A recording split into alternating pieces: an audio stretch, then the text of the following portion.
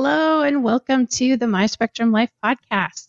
I'm Jessica, an autism mom, and with me is my good friend Kelsey, a registered. Oh, I forgot the letters. What do they mean again? Hi guys. Hey Jess, thanks for having me. A registered behavior technician is what an RBT stands for.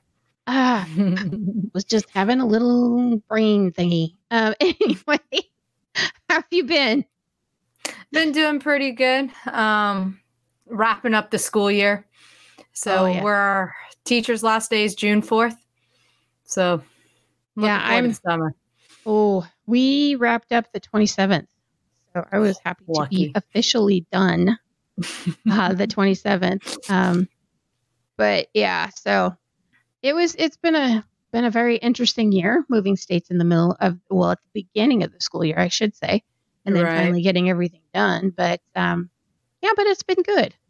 I'd say it's been good. And so I'm looking forward to summer too, even though it kind of is going to be an interesting summer. It's going to be unique. Yes, it is. Especially with, everything being canceled that kids usually do in the summer. Mm-hmm. I hadn't even thought about that until it started popping up that, this camp is canceled, or like from our youth group, we've been doing Zoom meetings with Curtis, which Zoom is very interesting. Yeah. The wanting to do your hair all the time and makes funny faces. At least that's what my son likes to do. I don't know about any of the rest of you who have had to navigate the Zoom calls with teachers and such, but but they kept telling us, "Oh, we think it's going to happen," and then, "No, sorry guys, it's canceled."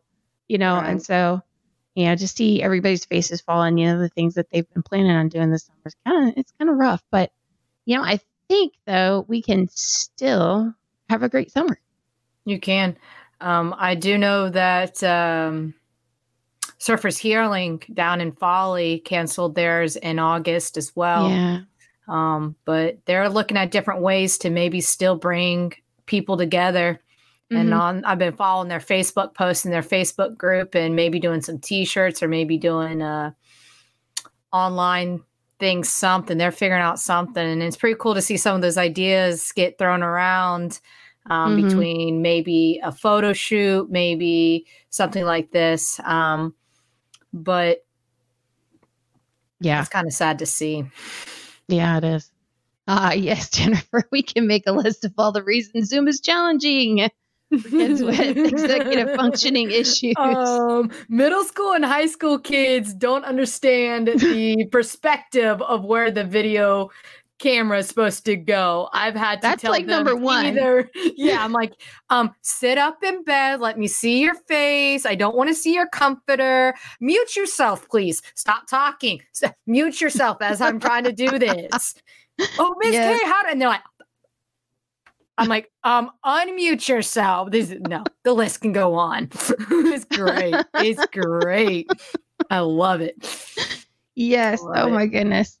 But it's crazy how this time with things like Zoom calls and stuff has been eye-opening. I mean, it has been. Yeah. I mean, so we took our 2-week break, and I'll say, part of the reason we took a 2-week break was I had a hip replacement surgery, which crazy thing, in and out of surgery with a new hip on the same day. It was outpatient surgery, which is amazing. I mean, medical things have come so far in certain areas. So, within that time frame when I was coherent, I will say coherent, because there was some time that I was not coherent. I got to pull out one of my books that had been suggested to me on executive functioning. Called, let's see if I can get this around here. The Impulsive Disorganized Child: Solutions for Parenting Kids with Executive Functioning Difficulties, by James Forgan and Mary Ann Ritchie. Wow. all I can say is, wow, this has been, I checked it out a long time ago, and it was the first time that we had talked about executive functioning skills. I had written some of my notes, and then I finally got the book. And I don't think you can see it, but I'm like, underlining everything and making notes and all this kind of thing, because it's actually really, so far, I've found some really applicable things and been made aware of some things that I was not, I didn't really know about before. Have you? Well, one of the things that I am seeing that now for me, they're saying in this book that a lot of your executive functioning skills will be with mainly ADHD and autism. Okay. But I'm thinking, okay, but my son has both. So we have both of these fighting against each other, it seems like. And a lot of the things that I took for granted of things that I thought that he should just get, I now understand why he's not getting them. It's because those executive functioning skills are so lacking. And it seems that to have both of these conditions together makes it almost worse, I would say, to be able to deal with, because it doesn't make sense why some of these things are coming up, and he's 12 years old, but I have been, they had 2 or 3 different definitions that they went over. But, they put it into, well, I think I read this last time, actually, now that I look at one of the things, though, I thought was very interesting was that as a result of the neuroimaging studies and extensive research, according to the authors, ADHD is no longer considered mainly a disruptive behavior disorder, but a developmental neurological disorder related to a person's self-management system. Which then makes sense as to why you go to now. In South Carolina, we were at the developmental pediatric department of a main hospital. And so, more recently, I finally got a call back and we'll be able to go to the developmental department at a major hospital here. That's interesting. For an ADHD eval. I'm like, it didn't dawn on me until I had read this. Right. And then I get, oh yeah, we were at yeah. It's kind of one of those things where you start putting all the puzzle pieces together. Yeah, and how they link together and how the brain, I'm blown. I know, it's just, wow. It's kind of some of these things that it's like, okay, so now what do I do with this information? How do I keep going? Right. And I've just been, really, it's been interesting to find out more about exactly what these things are and how we can help with them. Okay. We say that, for instance, with a child with autism can be very rigid in their schedules. Correct.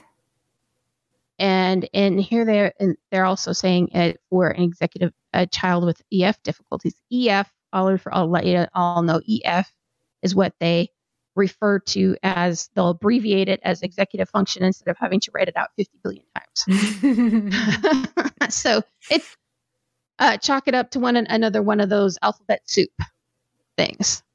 Right. But to have those routines that in place that you do day after day after day, and then they become ingrained, actually helps a child with EF difficulties. So the routines, and then that, how one of the things with ABA I remember is that if we're getting ready to change things up, you give them a few minute warning ahead of time. That's something that helps with EF difficulties. So it helps with the working memory, correct? and the ability to be flexible on transition. So, yeah, I've been kind of a little bit in shock of doing this, and now I'm like, okay, so it is actually very important for me to make those routine charts, the visual routine charts, to help understand for Curtis to understand what he needs to do next. What have you been finding in your research? Really quick, I'll tell you in a sec. I have a question for you though. Do you see it as some of the triggers for some of his meltdowns? Now going back and looking at it, do you see some of the triggers? Do you does he know that it's some of his own triggers? Because I know he's pretty conscious of his own. I don't know that we've ever really sat down and been able to work with somebody who is as knowledgeable about the EF difficulties, because I think those EF difficulties then will also, they'll play in with those, textbook autistic traits. Then we have the EF difficulties in ADHD, and then we throw in all those sensory issues with sensory processing disorder. Oh, wow. And I'm astounded, it's one of those things that after knowing all of these things and having this opened up, I'm beginning to step back and say, okay, there's a lot that these guys are dealing with. Yeah. And how some of it's not behavior. It's actually, I don't know how to understand this. I don't know what's going on. Help. Yeah. And, for us as parents to see that and then have to, sit down and just sit down and really try to figure out, okay, like, in ABA, you always say, what is that antecedent to your behavior? What is it? Think about what happened before and see what you can do. And so now you've got to look at antecedents that are from executive functioning skills, from sensory issues, depending on what your child's diagnosis. Right. So it's kind of getting me to think and try to figure out what exactly is going on. And actually, one of the most craziest things, they talked about how, a lot of the skills that you have, EF skills, are they usually come up with children with ADHD. And it talked about how some parents got the diagnosis and they ran out and got an ADHD coach. What's that? I was like, what's an ADHD coach? Because that is not common in the state of South Carolina. Not at all. I'd never heard of it. Never heard of it. Not even when I got my trainings. What is it? Well, apparently, I guess it's a life coach that has some training with ADHD. So what do they help with? I guess they help with like time management and things like that, which is part of the planning skills that sometimes you don't have with executive functioning skills. Right. I was overall, they actually listed, and I know that when you go into trying to find all the different executive functioning skills, you're going to have overlap in your lists between all the places. But it seems like a good portion of it has to do with planning, with time management, with working memory. Correct. With impulsivity. All your frontal lobe. Yeah. Your front part. Which is just, and, it's one of those things where it's like, oh Lord, please don't let him want to play football and get a head injury because we're in trouble. It's like, nope, we're good. No. Yeah. That's good. Oh goodness. So what did your research bring you to find? So I actually did a whole bunch of research through scholarly,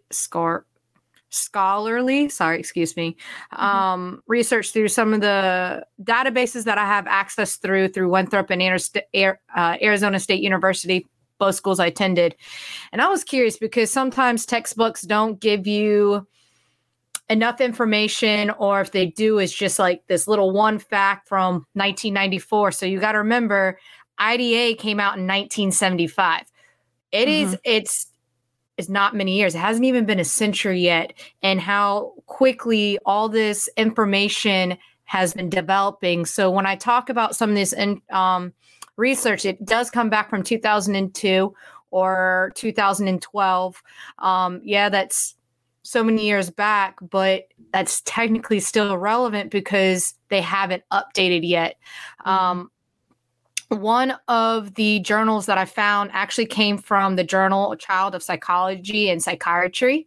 It's on the Association for Child and Adolescent Mental Health, because ADHD and autism used to be diagnosed underneath a psychology side before it became its own category and things like that. So a lot of your information is not going to come from a behavior science. It's actually going to come from the psychology, like as you're talking about why you go in the hospitals to be able to get some of that help that Curtis needs. Right, exactly.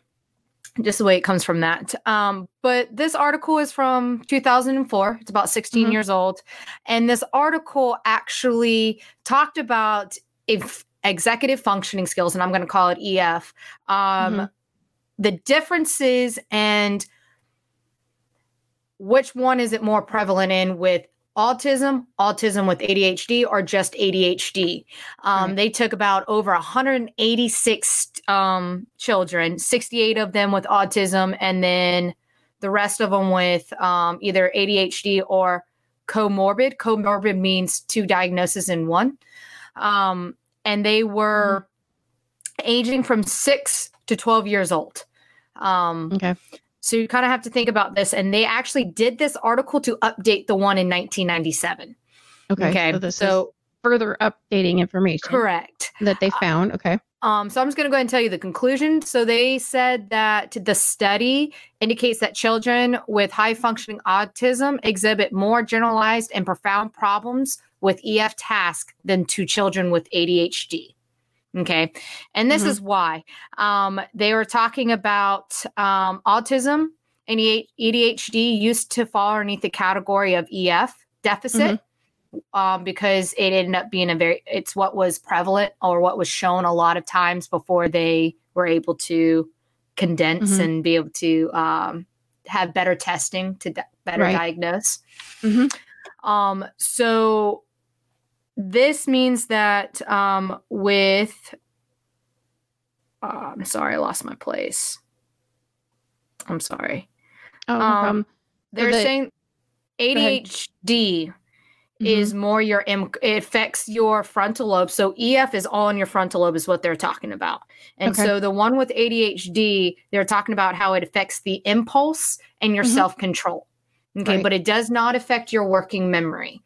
However, those with autism, they were talking about how it affects that planning, your working memory, your self-control, and how it was talking about those things. And what they did was they used multiple tests, but they used the DMS-4. At the time it was 4, not 5.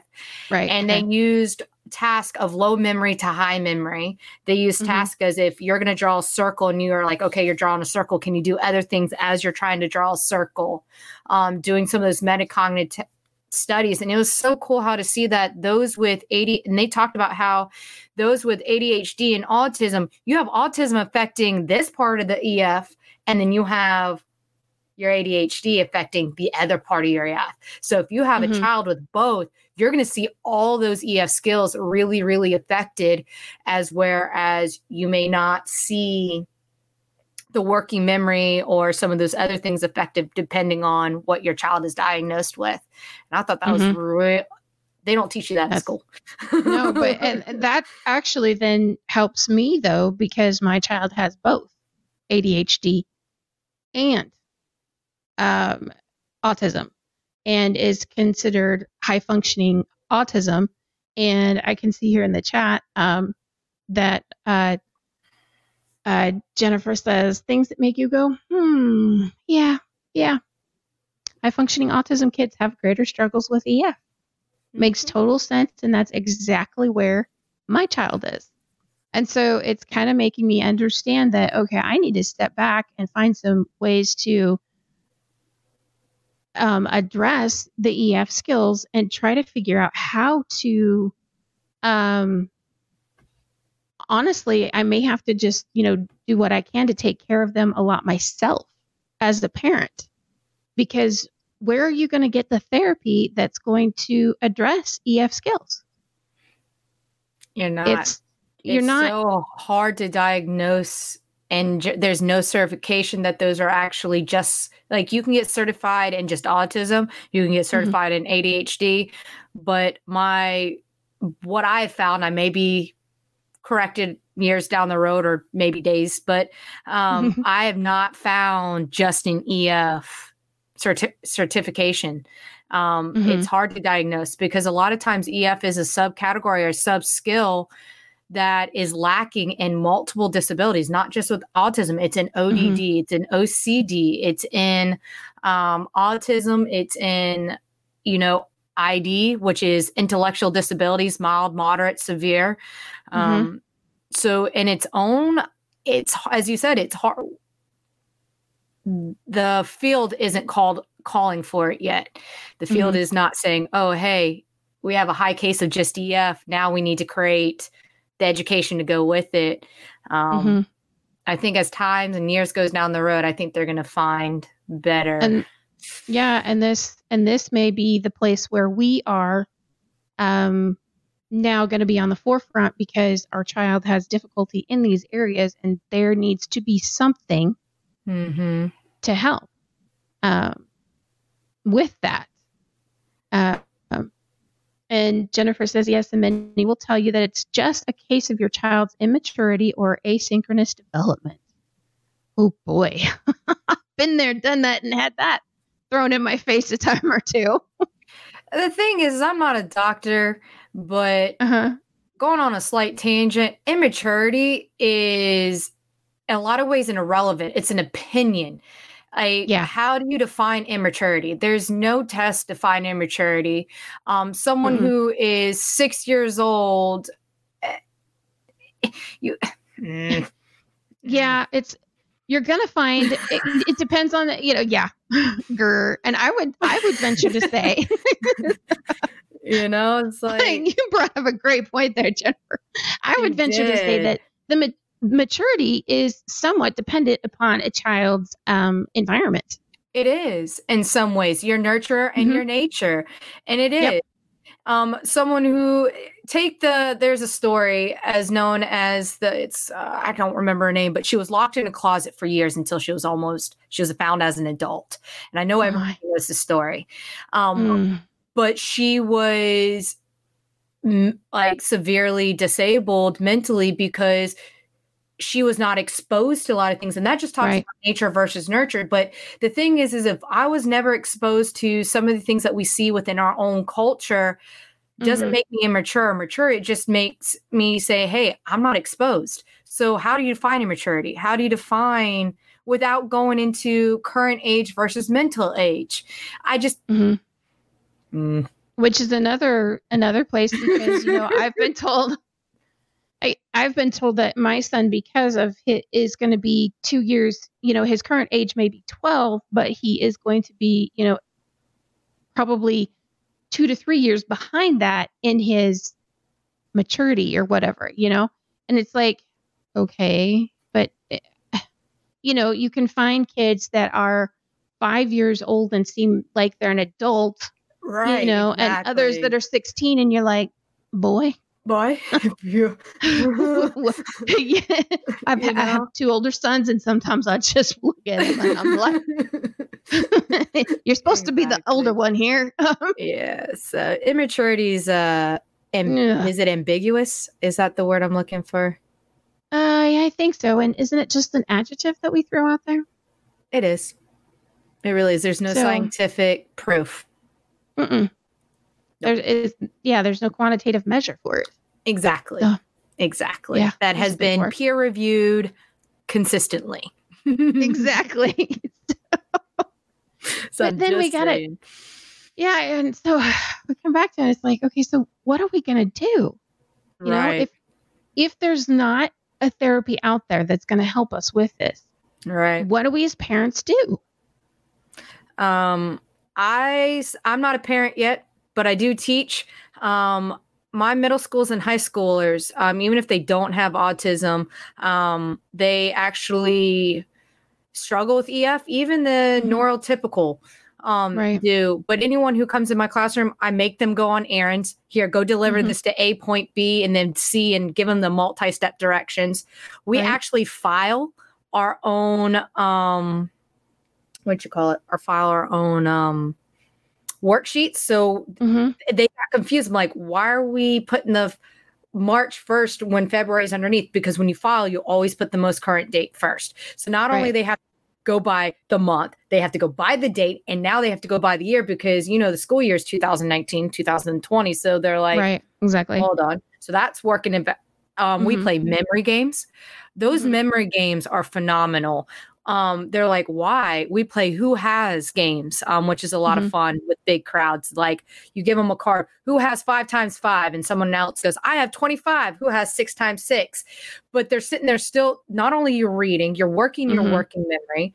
I have these kids with agendas. Okay, you're going to make your schedule today within reason. Peer Buddy is another good one. I love Peer Buddy. Peer Buddy is awesome. We had one of the best peer buddies, and then she moved. Oh, it was heartbreaking. That is heartbreaking. It was heartbreaking for a little guy. But yeah, when you can find a child that is excellent, I mean, she was amazing. She was like a little ABA therapist. I was like, you go, girl.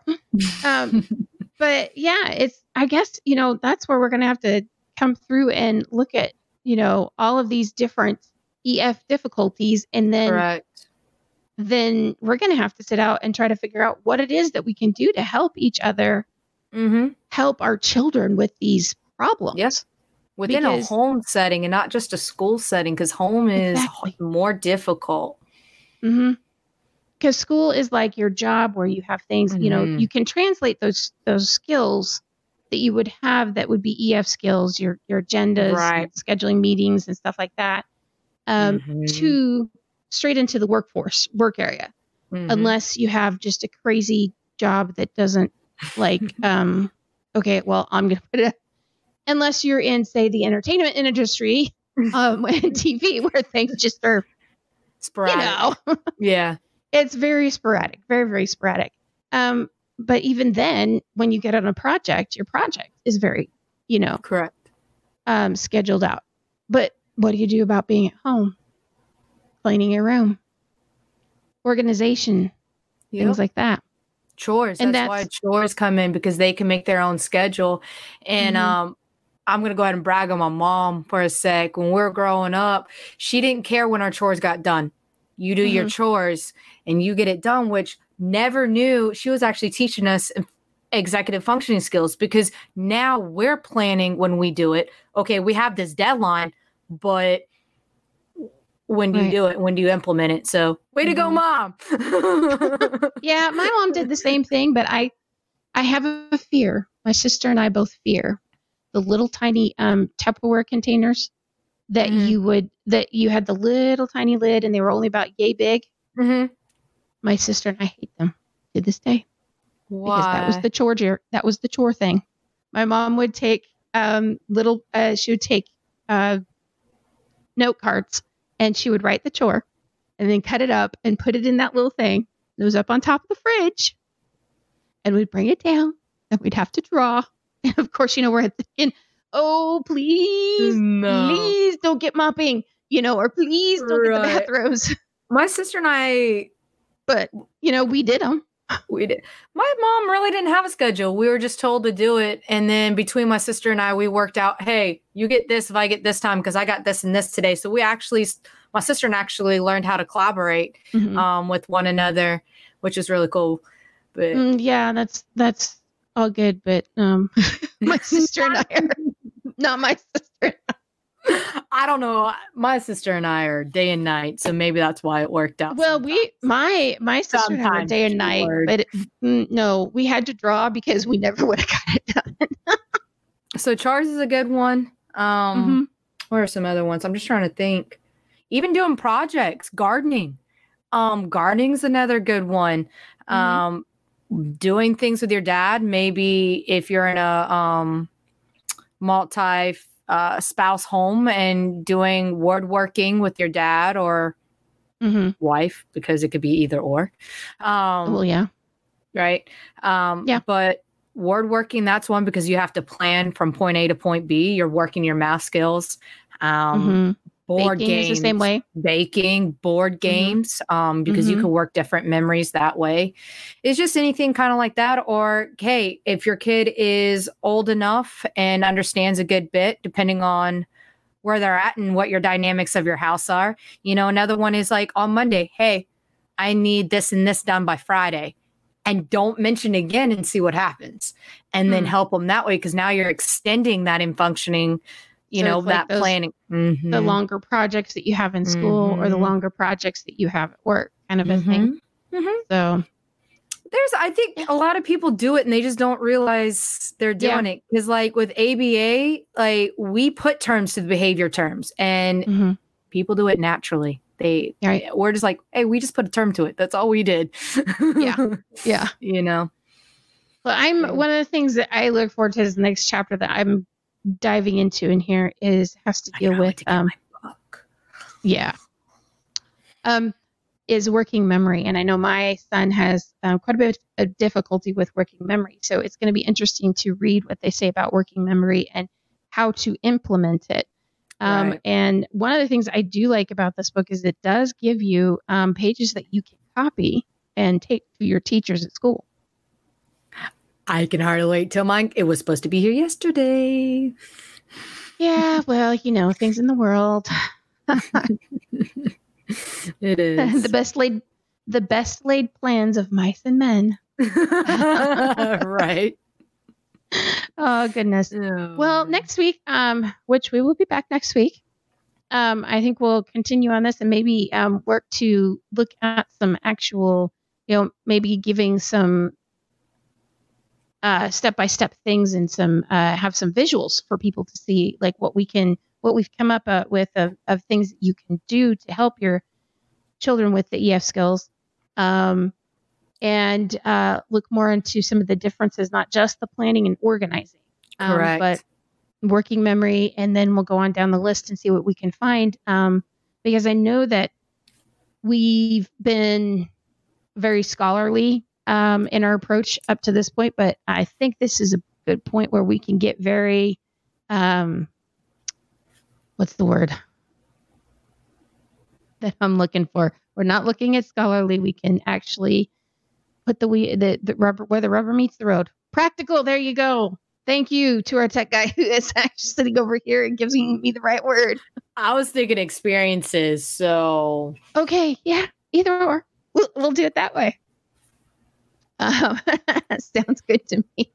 Just be fun and relaxing. I love it. I love how we are just so fun and relaxing, just raw and everything, and makes it more fun. Yeah, it does. Yeah, it does. Well, if you you can find us on Facebook, Instagram, and Twitter to get a hold of us. Which Kelsey, I'll let you give those addresses. It'd be find us on Facebook.com/MySpectrumLife, Instagram.com MySpectrumLife, and then Twitter.com /MySpectrumLife1. That's the number 1.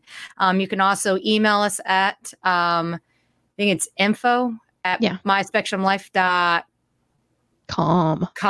Yep. WeAreI.com. .com. .com. Yes.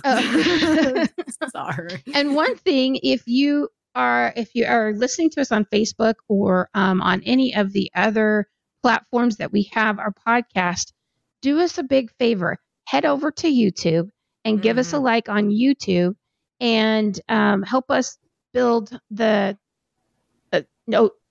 subscribe. Sorry, it's a subscribe. Subscribe and like to help us build our YouTube channel as well. Because we want to be able to build this podcast on multiple platforms to be there for multiple people. So, well, yeah, it was fun tonight. It was. We will see y'all next time with some more fun ideas on those EF skills. Thanks, everybody. Good night.